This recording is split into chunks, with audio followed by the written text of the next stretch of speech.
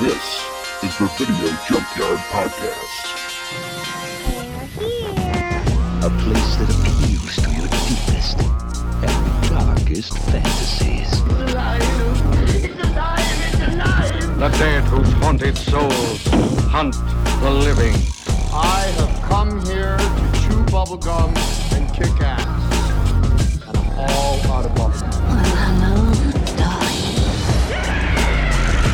From this nightmare world emerges a fearsome half-man, half-ape with the strength of 20 demons. It's time. Hey everyone, and welcome back to another exciting episode of the Video Junkyard Podcast. I'm Eric Branson, and with me as always is my friend and co-host, Joe Peterson. Joe, how's it going? It's going great. How are you? I'm good, and our very favorite co-host, Ryan Steiskell, is with us again this evening. How's it going, Ryan? Oh, you know, as well as it can go with all these allergies this season. That's right. Yeah, no kidding. Yeah. We just had a 20-minute conversation, an old man gripe about how, we're all suffering from various allergy-related symptoms. And, I know it's bad because my knee's swollen. That always happens when the mold count's high. I seriously been on the Weather Channel app checking mold counts every morning. That's how bad it's been. So anyway, it's been miserable. Yeah. And it's just getting started because fall is really the worst, and it's August still, guys. It's like No, you know what? I have started pre-fall. to see like a couple in at least this part of Wisconsin. I've already seen some trees that are starting to change a little bit, or at least a few branches here and there. So I have a feeling we're going to get hit with a really quick fall.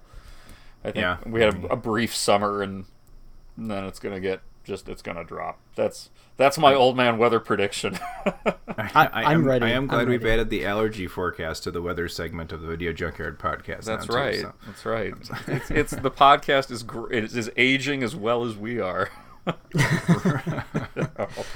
That's probably not good. No. No, that's not good at all. But so what are we going to be chatting about this week? Well, this week we are going to be chatting about, if we're diving right into things, I'm just kidding, I don't have anything else to talk about, so let's dive right into things. We're going to be talking about what I would consider to be a classic 1990 film, Jacob's Ladder.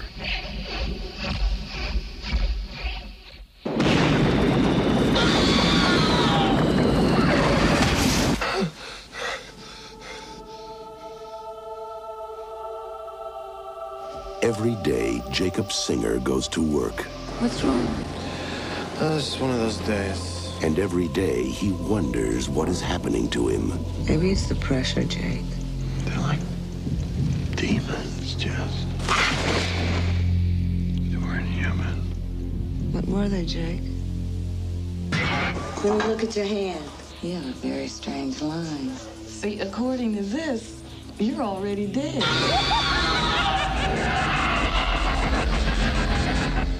Something's wrong, Jake. They're coming after me. I don't know who they are or what they are, but they're gonna get me, and I'm scared, Jake. I've seen them too.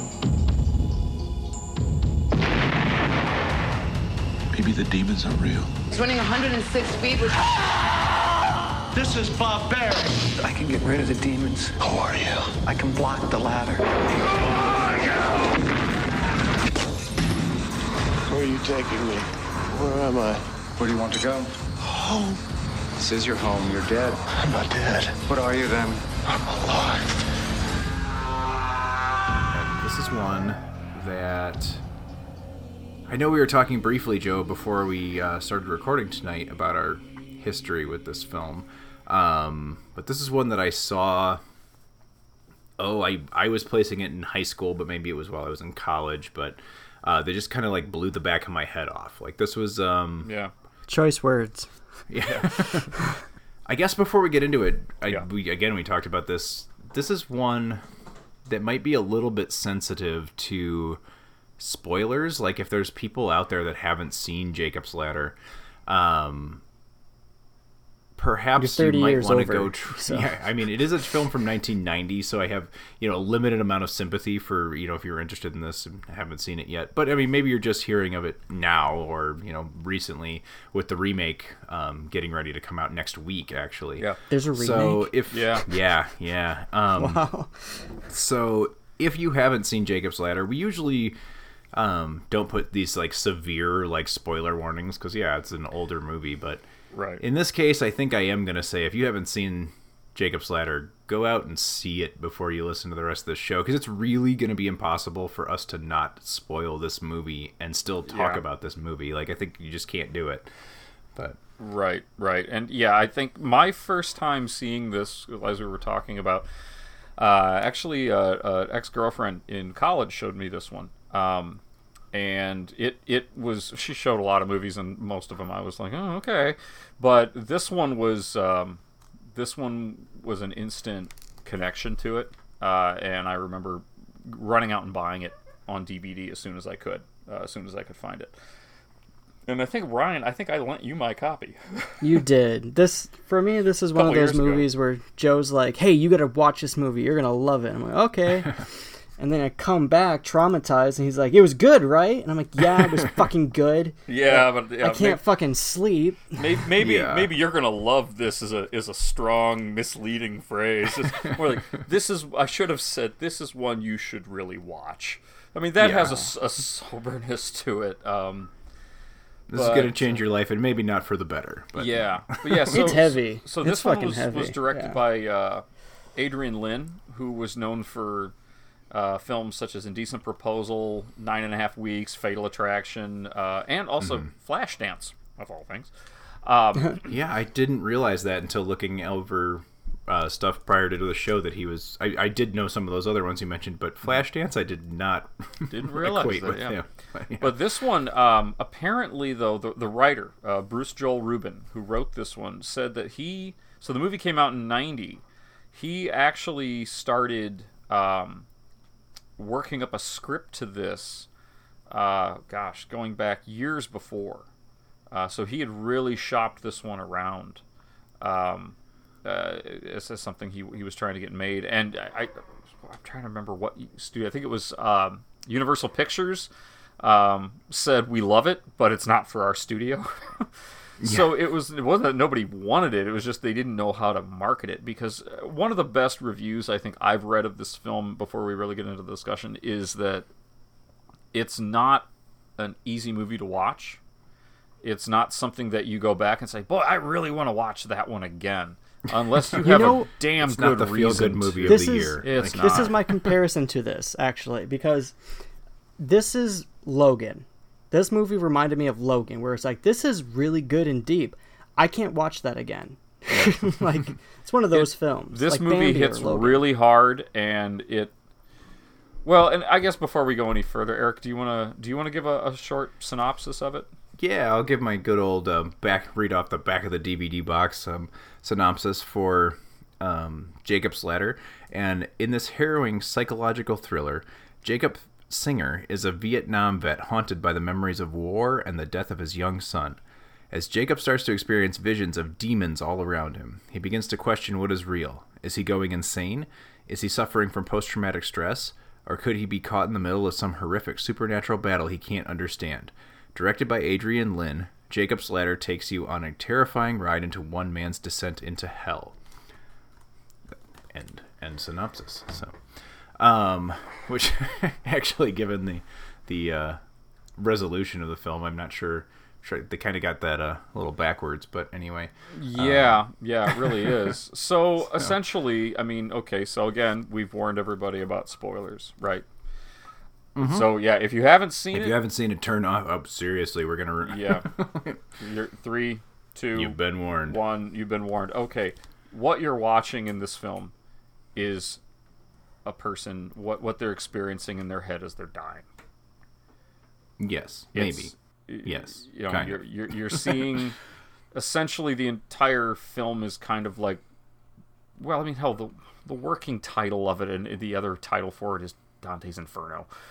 It's right. You know, it's well, and Jacob's Ladder is a reference to something straight out of Purgatorio, I believe. Yeah. Like Jacob's Ladder is actually a physical part of Purgatory, as described in the second part of Inferno. But yeah. Well, yeah, and in fact, the phrase Jacob's Ladder comes actually, it's biblical.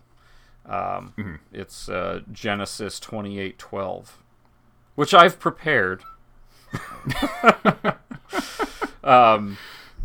Genesis 28:12, Old Testament. Thank you, of Brother course. Joseph. Yes. Yeah. I am ordained. He had a dream in which he saw a stairway resting on the earth, which its top reaching to heaven, and the angels of God were ascending and descending onto it. So yeah, it even when Sixth Sense came out, which this was a major inspiration for, regardless of what anybody says, right? Yeah, I mean, how could you not? Right. One of the good things about the Sixth Sense is a good 2-viewing movie, right? You get through the Sixth Sense, and then you're like, oh shit, big reveal, and then you watch it a second time to see if you can catch that all the hints were there in front of you the whole time. This movie is similar. So when I rewatched it just the other night in preparation for this show, I already know the ending. So I'm watching it and I'm noticing, and holy shit, it is staring you in the face the entire movie. Yeah. Once you know what's going on, then you can. The cool thing is that in kind of the way you said about the Sixth Sense is you can go back through and then start to like piece together what the movie's really about once you know the outcome, because I think not only is it about like experiencing what the mind experiences, the subconscious mind experiences before you die, it's also about dealing with PTSD, dealing with loss, dealing with all of these things that he's trauma. It's a lot of trauma. Yep, exactly. It does a really good job of showing traumatic imagery, and I think that's the strongest thing about this film is the imagery. And like still to this day, I didn't rewatch this, mind you, like I because it's still that buried into my head from like 5 years ago, maybe more. Yeah, I'm gonna say 5 years ago. And it's like, no, I still remember it. I don't need to rewatch it. I was stern on that. Like, nope, once is good. I don't. This is a hard movie to watch a second time. It's hard. It is. I mean, there's so I want to mention something about the cast. So you got Tim Robbins, who plays Jacob Singer. Elizabeth Pena is in it as his girlfriend Jezebel, or Jezzy, which is also right there, right? Yeah. Danny Aiello as his doctor, his like chiropractor. Yeah, his chiropractor. His odd voice of reason. He's his Yoda in this movie, kind of. Well, he's essentially kind of an angel in a way. I mean, there's right. Yeah.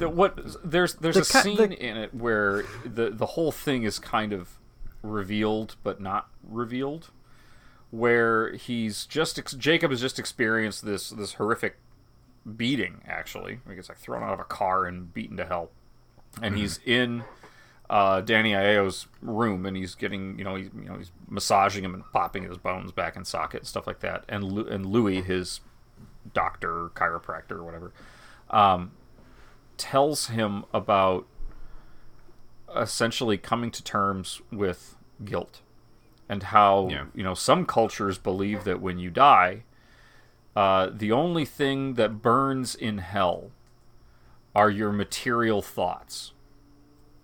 So demons become angels. Demons are burning away at your guilts, what you're holding on to, your memories. And naturally, you're going to cling to those memories as you're dying, right?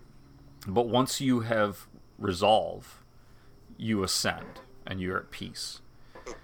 And that's all like right there. And when you rewatch the movie, you're like, holy shit, it's all right there. And it's a blow. He was telling us what was going on the whole time, but Go ahead, Ryan. I was just gonna say it's a very interesting set. It's a deep message, essentially saying like, hey, if you're gonna die, just let go. Don't fight it.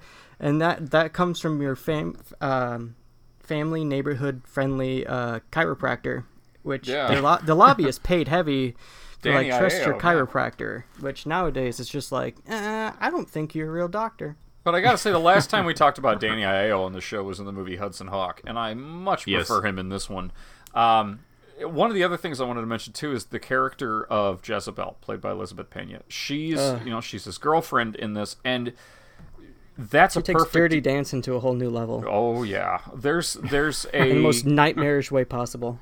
She's also a good representation of what Louis is telling him on that table about letting go and about angels becoming demons, demons becoming angels, and vice versa. And that's because some of her character is very caring and loving of him, and at other times she's very abusive. I mean, so I was going to say she kind of changes with what he's going through, or maybe what he needs at the time. Like her character's inconsistent, but I think that's intentional. Exactly. Sometimes, she, like you said, she's very, very loving, very caring, soothing, almost like, don't think about all that stuff that's connecting you. Yeah, to your past. He's got a box of photos, and he's weeping over a picture of his son who died. And she takes the box and burns them, and she's like, "I don't like things that make you cry." It's like, no, shed these emotions, shed these memories, shed these feelings. You have to be at peace. But it's done kind of like her and the chiropractor playing good cop, bad cop a little bit at times, but very true. But yeah, and then there's essentially the opening. I don't want to say the opening scene of the movie. The opening scene of the movie is him in Vietnam. And it's beautifully crafted as a flashback. All the Vietnam stuff is crafted as a flashback, when in reality they're current. What's going on? Yeah. It's happening simultaneously, right? And then all what you think are him in New York having these Vietnam flashbacks, those are actually what his brain is doing.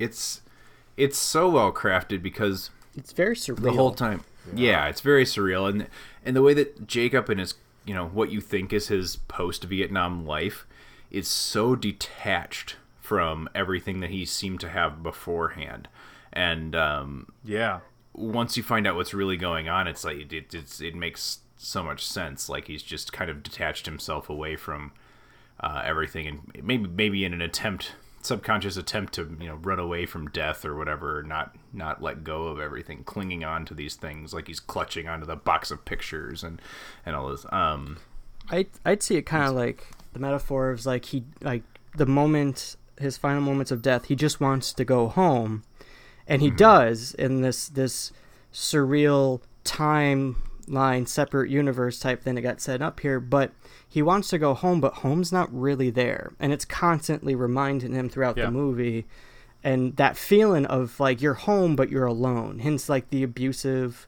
but caring like partner, like this isolation from the world, represented through a veteran having PTSD, like being reintroduced into society, but carried over even in his death dream, essentially. Mm-hmm.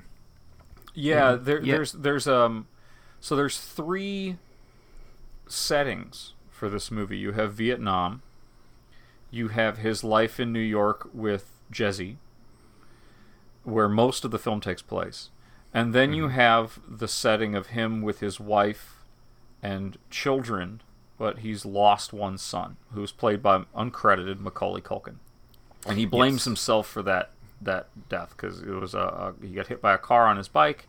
And he blames himself for not watching what tragic thing any parent would do, right?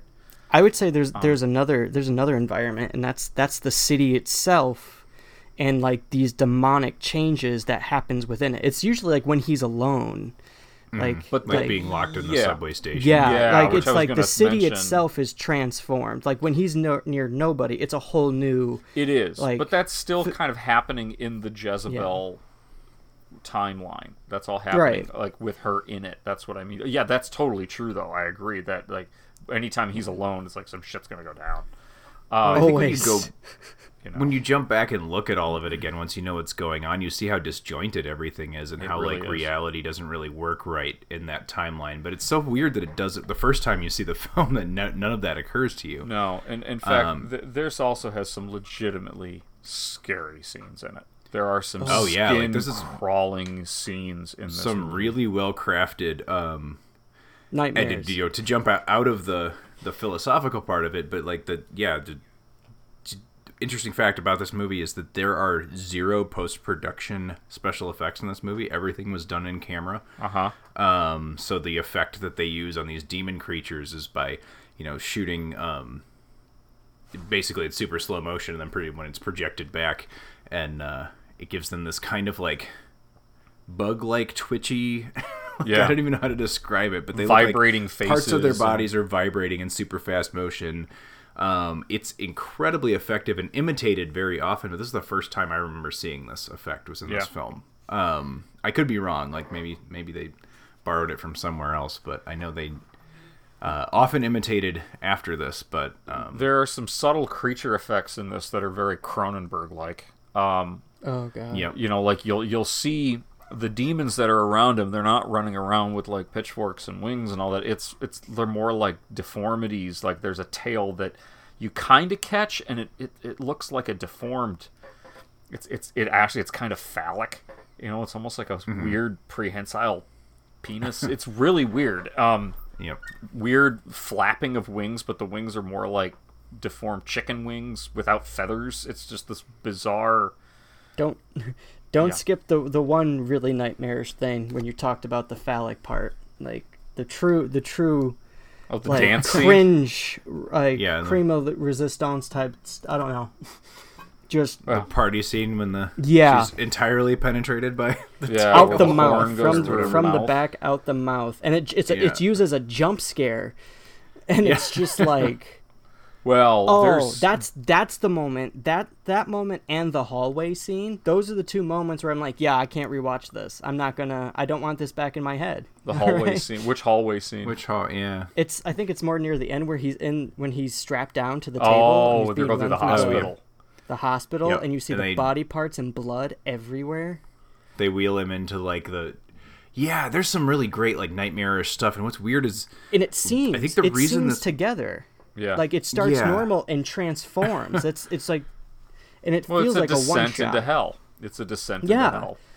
It's kind of like. I will be honest with you guys, is I'm a fairly hard person to shake. Like movies don't usually like get under my skin. I mean, I love them and I enjoy the special effects and the shock value and stuff like that. But rarely does anything actually like kind of bug me where I walk away from the movie and it just hangs with me. And it wasn't necessarily like the effects or the scariness of anything, but just the general feeling of some of the like nightmare-y images in this, and also the general feeling of not being able to trust reality. And certainly that's been done in other movies, but it's done so well here that it like really messes with my head. And I think as an older viewer now, when I sense a little bit more, I have a sense of the loss here because, being an older person who has a family and all this stuff, like you get this like really like gut punch that I think I didn't get from it when I was younger and saw it.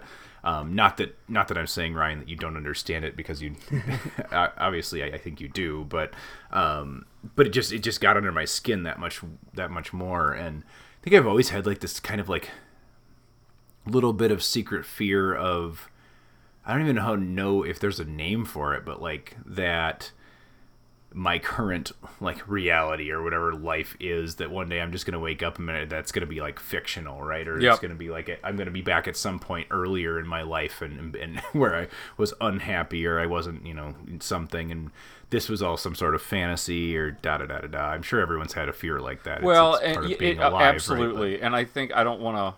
We've done this before, so I want to be cautious, but I don't want to like put everything back on. Well, in Lovecraft works, but one of the things that's common in Lovecraft themes is insanity, right? Yeah, it really captures that, and this really captures that, the fear of insanity. Like I've had that similar kind of fear you're talking about, where you're just something strikes you at a moment, like what if all of a sudden now is when I find out that what I think have been the last 20 years have all been a hallucination and I'm actually insane. Yeah. It's that kind of, or it was like, not just or the it was fear, a situation, but the despair that comes with it too. With Jacob just being he's tortured in every level of his ladder. Exactly, but the whole point of it is that it's kind of his own doing, but it's totally normal. Like, that he's gripping to memories, because I'll be honest, the part that freaks me out when I first saw this movie, the stuff that freaked me out about it was the vibrating faces and stuff, because I hadn't seen that which before. is all done very well. It's got a great score. It's a really well crafted Yeah. horror movie. And anyway, go ahead. Well, I was have a going comment to about say that for later. the stuff that the scene I've found that since rewatching it has haunted me for about a week now is, so he gets in this accident, or he gets beat up. He's strapped to the gurney, goes through the hallway. There's the blood and guts in the gore, and it gets worse and worse and worse, like you're talking about. He sees the crazy doctors who tell him he's dead, right? Why are you here if you're alive? And they inject him, and all of a sudden he is now in a hospital room, and his wife and kids come in, and they're and she's, you can tell they're separated. You think essentially you're back in like the Jezebel timeline. He's in the hospital, and his estranged wife and kids have come to see him, and she says to him, "For what it's worth, I still love you." And he has this look of kind of like, okay, that, calm on his face. And from off camera, a voice, this disembodied voice, just goes, "Dream on." And he reacts to it. Nobody else does. I have goosebumps just repeating it. Yeah. There's a bunch of moments in this movie that just just stay with me, and I think that's why I love it so much. But also I kind of agree with Ryan. Like, this is not something I'm going to go watch again next week. Like, it's tough. No. It's a hard movie but I to think watch. it's so well made that it's certainly something I'll revisit eventually when I feel like I'm brave enough to do it again. But the power of a film like this too. There's something to be said for when this came out in 1990. In the early 90s, a few years after it, this was a common film that was screened for support groups of people that had been recently diagnosed with HIV and AIDS. In support groups. That was back when getting HIV or AIDS was a death sentence. And of course today, luckily, it's something that, it's not good, obviously, but it's much more manageable now. But this was a very common film to be screened in those kind of support groups because it is about coming to terms with the end of your life. It is not a pleasant topic. And for all of the films that have been inspired by this, including, I don't want to leave out the Silent Hill video game franchise, which I'm not that familiar with. I just know it exists, and I know it's familiar with it all. But I know they did some of the imagery and, thematically, I think inspired too. Yeah, but this is a I think a more powerful film about its subject matter than anything that's come along since. It's like the hospice of films. Like, you're terminal, gonna have to face the facts. It's like, and they spell it out. It makes for you kind of face mortality, Well, and they spell it out for you at the end when you do see him on the gurney back in 1971 in Vietnam in the triage tent, and the doctors declare him dead, and they said, "Wow, look at him. He kind of looks like he's at peace. He put up one hell of a fight, though." It's like, that's right. What was happening. But it's done so well. We didn't even touch on the fact that there is a subplot of, government testing psychological warfare on soldiers in Vietnam as well going on. Right. So that's something that the film plays with you, and it lets you kind of believe certain different levels of things are going on the whole time, so that it gets you at points thinking like, oh, okay, well, this is like it's a government conspiracy of some type. Yeah, they're after him because he's tests. onto this conspiracy. But then you're definitely seeing things that are more like demons than government agents, and etc. And so you're never quite convinced that any one is the truth, I don't think. And it turns out that perhaps none of them are, except that at the end, very, very end of the film, Adrian Lin has decided to include like an informational slide about the government testing psychedelic warfare or psychedelic drugs, and in use for on soldiers in Vietnam, leading me to think, well, okay, well he himself puts some credence into, and the writer as well, into that aspect of the film. So perhaps we're not saying everybody goes through this at the point when you're dying. Maybe it's his being subjected to large amounts of psychotropic drugs prior to being killed has something to do with it. I don't know. I'm not sure. I'm honestly, that's one of the things that just, it's interesting about the movie, and I don't think it hurts it necessarily, but it's kind of a side note when it comes to the end. Like, it doesn't, I'm not sure it even matters, and I'm not sure it needed to be there. Yeah, I think it was kind of throw in. It's a bit of a red herring. It kind of doesn't really do anything for the film. In fact, if anything, it just kind of confuses it a little bit, because it leaves you with this feeling of, oh wait, was that supposed to be more important? Because usually those post-film slides are like, what happened to somebody, or to tie this into a true story. Lynn mentions that he put this in because it was inspired from a book by Martin A. Lee called Acid Dreams, the CIA, LSD, and the 60s Rebellion. Yeah. And then he later said, oh, by the way, there was nothing in the book that suggested that this drug, BZ or 3 quinnucleal benzoate, I can't pronounce it right now. This super hallucinogen. There was nothing in there about how that it was ever used on U.S. troops. That was just something that he threw in. Yeah. So I thought that was a weird choice. So that would be one of my gripes with it. Is I'm not sure that whole. I didn't mind it as a red herring. I just don't really understand why they legitimized it with that at the end. Yeah. I think the use of it in the film was good, because it to me it reminded me of one of the stages of grief. Mm-hmm. It's a paranoia. It's a piece of paranoia. It's a piece of paranoia. It's trying to come up with excuses. Mm-hmm. It's trying to find accountability in the fact that to blame somebody a little bit. Say they did this to me. Right. Which may, to a certain extent, be true of anybody serving in that conflict. But to blame somebody. And if anything, that little. By putting that thing at the end, which kind of tries, for whatever the inspiration was, or whatever the reasoning was to put it in there, especially when he's coming out in interviews saying, oh yeah, no, I just made that up, Yeah. That kind of, it's like, well, then why'd you put it in? Because if nothing else, it actually gives the Vietnam subplot a potentially larger influence than it actually was. Because even Alan Marshall, who... I don't think we mentioned this, but he was the producer. Mm-hmm. He had even mentioned regarding the Vietnam. So Vietnam was, quote, Vietnam was a means to an end. It was a plot device rather than something we were trying to make a huge issue of.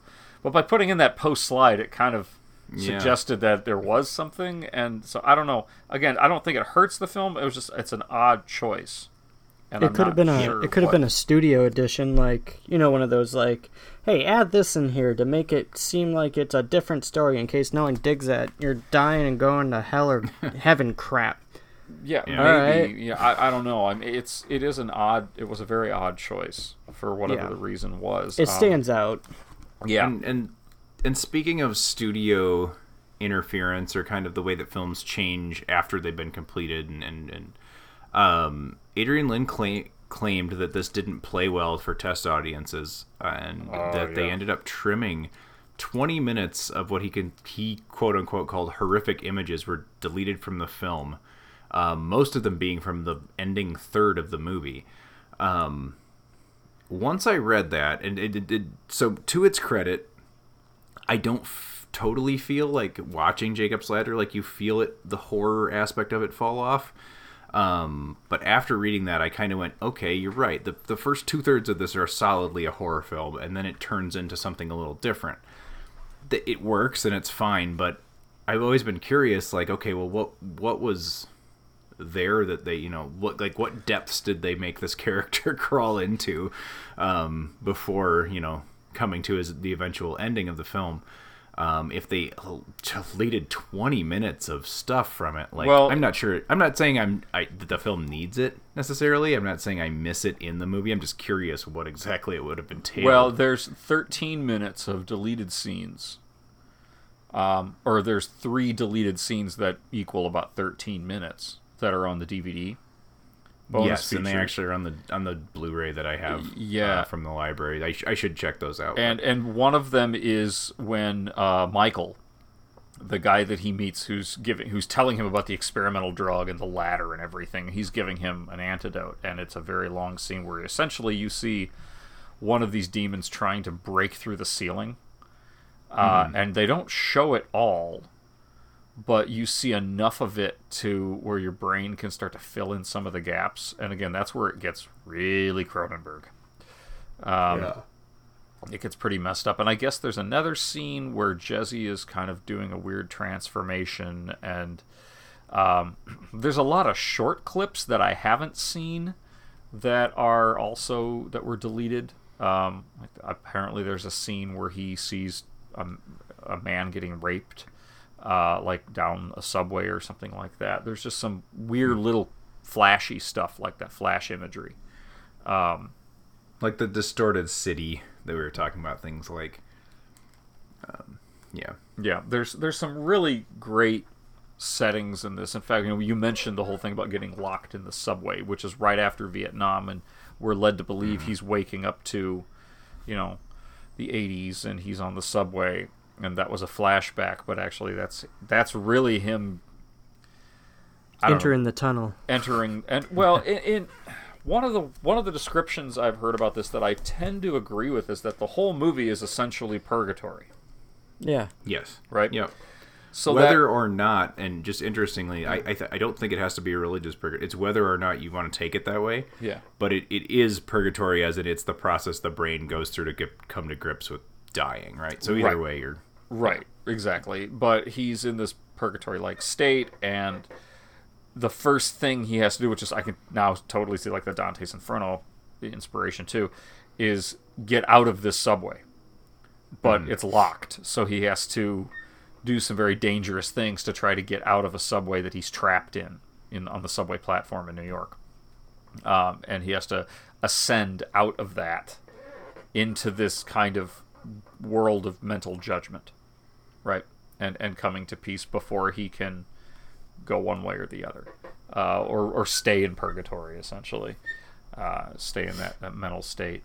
Yeah, this is one that I agree with you that this is not a movie that you want to watch regularly. It's draining, but at the same time, watching it again, I feel like I should watch it more than I do, because I think it's very well done, and it's I think it's so effectively, like, I know people have talked, we've compared it to The Sixth Sense a couple of times already, but people talk about The Sixth Sense being what's most successful about that movie is not only a twist ending the first time you see it, but also the fact that it works throughout the film. Like, you can go back and you can like test it, and it holds up. And I think this one does too, in a different way though, because this one is so kind of surreal, and the narrative kind of leaps into a bunch of different places. The Sixth Sense is pretty straightforward. It's very careful, and the clues are laid out very carefully, and so that's what works well about that movie. But this is kind of a different beast because it's also got such a strong philosophical / religious element to it, that it leaves a lot of things open to viewers' interpretation, which kind of maybe makes it a little easier to get away with some of the stuff, but either way, it works nicely. It leaves a mystery to it. Like, it exposes like this mysterious world and still leaves you like feeling like there's still a grander mystery, like beyond. Like, it adds to that thought, I would say. Yeah, so absolutely. It sticks. It sticks on so many levels, whether you want it to or not. It does. This one sticks with you, like, and like I said, more than like, it's not the only movie that's ever done that to me, but it's one of those that just like, this one's stuck in the back of my head for a long time, and I think it's just because it kind of keys in on so many of the fears that we kind of all innately have about mortality, right, or whatever. It's a truth you don't want to think about. So. It is. But that's, I think, why. I think that's why I say it's something that I think that people should see. Because even if you don't like horror films and you don't like graphic, there's not a lot of gore in it, but there's a bit enough to make you uncomfortable, and I think that's the point. Is it's about letting go. It's Lynn also said, so essentially, I just wanted to mention, he said that the story was originally inspired by a nightmare that he had. where he was trapped in a subway station, and it kind of grew out of that. And not only is it, inspired by Inferno from Dante, but also it's perceived as a interpretation of, quote, liberation through hearing during the intermediate states from the Tibetan Book of the Dead. Yeah. And Lin himself he spent a couple of years in a Tibetan Buddhist monastery in Nepal. So you're talking about the writer, right? Yeah, Reuben. I'm sorry, not Lin. Reuben. Yeah, what's his name? Something Reuben. Yeah. Anyway, yeah. Yep. Sorry, Bruce Joel Rubin. Yeah, my mistake. Thank you. Yeah. So this inspiration kind of came out of that, and even the comment you made about having that, maybe I'm the only one who has this kind of slight fear of what if this is all not real. I think that's very common. It's just something nobody wants to talk about. Right. And similarly with these kind of things, everybody has things that they feel bad about and things that they stuff down inside, and or maybe secrets, or maybe it's things you feel guilty about, or maybe it goes back to childhood or whatever. These are all the things that it's telling you to let go of when it's time to let go of them, and that's the demons that haunt you. But the part again that I mentioned before, where his chiropractor friend Louis, is doing what chiropractors do. He's actually quoting a Christian mystic, Meister Eckhart, from the 14th century, actually. And I have the direct quote here, which is really, really an awesome quote from the movie. The only thing that burns in hell is the part of you that won't let go of life, your memories, and your attachments. They burn them all away, but they're not punishing you.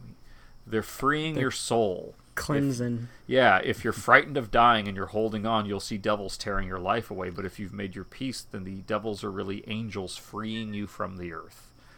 See, that's like a really poetic way of just like depicting like pain that's unavoidable. It's like, it's kind of like a necessary destruction. Like you have to go through pain or destruction to have rebirth, renewal and peace. Yep. Yeah, it's really, for as horrific and difficult of a movie as this is, it's really quite beautiful. It is. Yeah, it is. I think it just better than maybe anything else that I can think of off the top of my head kind of deals with the human fear of dying, mortality, just kind of hits all of those notes, and that's why it's so scary, and also why at the end of it actually is, like you said, quite beautiful. Yeah. Like it ends up, So, well, if we had to grade it, boil all of that down to a letter grade. Yeah, right. I don't know. What do you think, Eric? For me, this is like this is probably like a B plus, and I'm gonna knock it down a little bit from an A, just because it does have a couple of stumbles here. I'm not sure they're talked about, like kind of the Vietnam acid government conspiracy thing that I feel like derails it a little bit. And maybe that's actually like a little bit of a lack of synonymous vision between the writer and the director. But anyway, it does, for me, it hurts it a little bit. But I don't know, in general, it's pretty good, and I would recommend it to pretty much anyone. The horrific moments are great. It gives you a lot to think about, and yeah, it sticks with you. I don't know, it's not perfect, but it's great enough, so I'd give it like a B plus probably. Okay, what about you, Ryan? I would actually give it an A minus for sure. Give it an A minus. I guess the minus part is for similar to what Eric said. It's like that weird little tag on, but regardless of that, like it's still like a, yeah, I definitely know why that was shared thing. Like I'm not bitter about it, but it's just like it's one of those like, yeah, it was a good movie. It really was. I learned my lesson from it. I don't need to relearn the lesson. Maybe down the line when I hit a low point, maybe it was some kind of terminal illness, maybe, but definitely doing it sober. Yeah. Honestly, I think I'm gonna be the one who gives it the highest one. I guess I'm gonna just give it a solid A. The only thing that keeps me from giving an A plus is the Vietnam thing, not the Vietnam thing, but the psychedelic drug thing. I feel like it was fine in the movie, because that to me like is part of the bargaining in a way. Like, well, this isn't, I'm using this device, your brain's coming up with something for you to help you cope. And that's something that I personally have experienced. I know others have too with dealing with trauma. That you seek out a reason. Your brain will seek out a reason to make sense of what it can't make sense of. So if you're, this character, he's going through all this, he feels like he's going crazy. Oh, and here comes somebody telling him, well, of course, because they gave you some crazy drug. Okay, whatever. That's the first sign that his brain is willing to make peace with something. It's just not willing to face reality. So I was okay with that. It was just, why throw the thing on at the end? The PSA. Yeah. The PSA. If it was legit, okay, but it's not. So why do that? So I don't know what Lynn was thinking. So that's the only thing I'm going to say knocking it down, because otherwise the performances in this, I think, are stellar. Yeah, for sure. We This didn't talk was a whole lot about the cast. The cast is pretty incredible. This was really one of the first movies Tim Robbins did that wasn't comedy. He was known for comedy before this, and now we know. Tim Robbins shows up. I think when I saw the movie War of the Worlds with Sarah, the Steven Spielberg War of the Worlds, when Tim Robbins shows up, she actually said out loud in the theater, "Oh fuck," because he's it was like, did they just stumble across Tim Robbins? Like, hey, we'll put him in the movie. He's already acting like this. But yeah. So overall, all the performances are really quite good, and it's a haunting film. It stays with you. But yeah, it's a very tough watch. And if you try hard enough, you can really kind of like convince yourself this is a weird sequel to Shawshank Redemption. Ooh, now there's a mashup. You could splice there's a it mashup. In and out. Yeah. Oh god. Doesn't doesn't end people well do for fan him. edits. Somebody should edit these two films together in some way that makes sense. See, I've always wanted to do that. I've always wanted to like take two movies that just share a word in the title and nothing else, but splice them together. Hotel for Dogs, Hotel Rwanda, and put them together.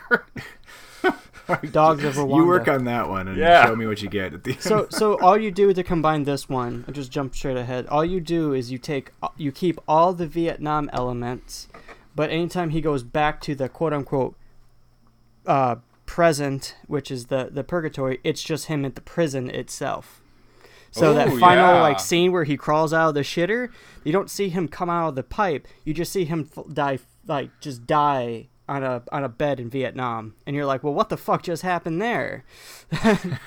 Like that seemed like a fun getaway. Actually, what about Morgan? And you see Morgan just still waiting by the boat, but you cut out the part before he comes back and sees him again. You then have to put in like Bruce Almighty, because then you got Morgan Freeman as God. Oh my god. Oh god, it's getting. If there was any way to lighten Jacob's Ladder, this is it. well, now you just mentioned a darker way of... throw that scene from War of the Worlds in there, too, by the way. Yeah, there's that. Yeah, you got that. Just do all of Tim Robbins' roles, Bull Durham, and just keep throwing them in there, and see how it turns out. Because probably make him cry. That's probably what like, my brain is going to be like on my deathbed anyway. It's just going to be going through Tim Robbins movies. Just, Yeah, obviously. See, now you mentioned Bruce Almighty, and I'm like, God, man, can we mash that up with number 23? Like, God gets the abilities of God and like wakes up the next day and realizes he's a serial killer or something. He says the same kind of thing. Like this was the first of these. Well, no, it's really not the first. If you really want to go with the first movie that's like Jacob's Ladder, it's Carnival of Souls. Oh yeah. Well, and someone accused that of being of a bit of a remake of Carnival of Souls, but Carnival of Souls is a great movie, and it's got the same premise, but it's really not a lot deeper than its premise. It's a lot more similar to The Sixth Sense, than Jacob's Ladder. But anyway, but that was for another day, I guess. Yeah. But well, we do have a part 2 of this theme, in a way. Religious horror films? Is that our theme, kind of? Religious horror drama. I mean, because I don't think either of the films are straight up horror. There's a drama aspect to them. It's the start of the 90s having those religious horror kind films. of religious, traumatic, or religious thriller films, because it's like it dominated the 90s. It like did. Stegma and shit like that. Like I hated that shit. Yeah, God, there were some good ones, and some we'll probably revisit on the podcast at some point. Yeah. You know, movies like Devil's Advocate and stuff, or Fallen, which guess what? That's not what we're talking about next week. But those would be some fun ones to do. But yeah, tune back in next week for our continued discussion on kind of early to mid 90s religious horror films. And also make sure you tune in over the next couple of weeks, which of course we know that you will, because of some of the other things that we're going to have coming up. We're going to be looking at a forgotten franchise. Also, Ryan, you're going to be joining us for that one too, correct? Yes. Awesome. Yes, and possibly, ideally, have an additional guest. Yes, that's right. That's right. Will be. Mm-hmm. That's right. A newbie. We're gonna test his metal. I'll also be looking at some of your picks. So you guys, we asked, and you guys gave us your picks you wanted us to listen to or take a look at in the Video Junkyard podcast. And we're going to actually be pairing your picks up with a pick of ours. So the same way that we pick movies for the podcast ourselves, so one of us will throw out a movie, and then we'll be like, okay, well, we'll pair that up with something similar. We use that idea to kind of pair up our audience picks with something of ours. So anyway, we're going to be doing many of those, as well as we're going to be taking a look at Tales from the Crypt movies. We'll be taking a look at some George Romero, Wes Craven forgotten films. We won't call them forgotten films, but like lesser known classics. Them. Yeah, Joe reminds us of them. We don't lots of great stuff coming up the latter part of the year here on the Video Junkyard podcast, and I hope you will continue to join us. Yeah, so as well as you, Ryan. Thank you for joining us, and I hope you will continue. We just said you're going to continue to join us, so spoiler alert. But I made a commitment, Eric. I made a commitment. But yeah, coming up after these two episodes, we are going to be talking about the Forgotten franchise. I'm willing to spoil it. What Forgotten franchise we're going to be talking about? We're going to be talking about the Dark Man series. Which, this was before superhero movies were even a thing, really, and it's back when a superhero director couldn't get the rights to an actual superhero and goes, well, fine, fuck, I'll do it myself. And he did, Sam Raimi. And then he gets a superhero franchise like 10 years later, so it worked out. It totally worked out. So yeah, we got all that. We got these. We're going to do the fun Tales from the Crypt movies. We've got some of the Stephen King stuff. We're also going to be taking a look at Barry Lyndon sometime down the line. But also because it's a really interesting one to talk about, and a rather deep movie, as we have said a million times. If you've seen Jacob's Ladder, have any theories about know what it's about or the effects that it had on you, please write and let us know. You can send us an email at videojunkyardpodcast@gmail.com or send us a comment on our Facebook page or via the Facebook group. We would love to hear your thoughts about that movie or any movie we review here on the podcast, and as we always say, if you take the time to write it, we'll take the time to read it, and we will feature your review on the show. That's right, and feel free to drop us a line on our email, which is videojunkyardpodcast@gmail.com, videojunkpod on Twitter, or, as you said, find us on the Facebook group or our regular Facebook page. We might also have other social media accounts. I've kind of lost track. We do. We're on Instagram, we're on Twitter, we're on Facebook. Those are the only ones I'm really active with, or we're really active with, but yeah, we're out there. We're out there. So, want to thank everybody for listening to the Video Junkyard podcast. I'm Joe Peterson. I'm Eric Gilbranson. And I'm Ryan Steiskell. Have a good evening. You have been listening to the Video Junkyard podcast. I do wish we could chat longer, but I'm having an old friend for dinner. You just can't let them go. Go! Stay on the road. Keep clear to the moors. We want to take this opportunity to thank you for listening to the Video Junkyard podcast and remind you to find us on social media on Facebook at facebook.com/Video Junkyard Podcast, on Twitter at Video Junk Pod, and on Instagram as Video Junkyard Podcast, all one word. Want to thank you again for listening, and keep digging. Who knows what treasures you'll find in the Video Junkyard.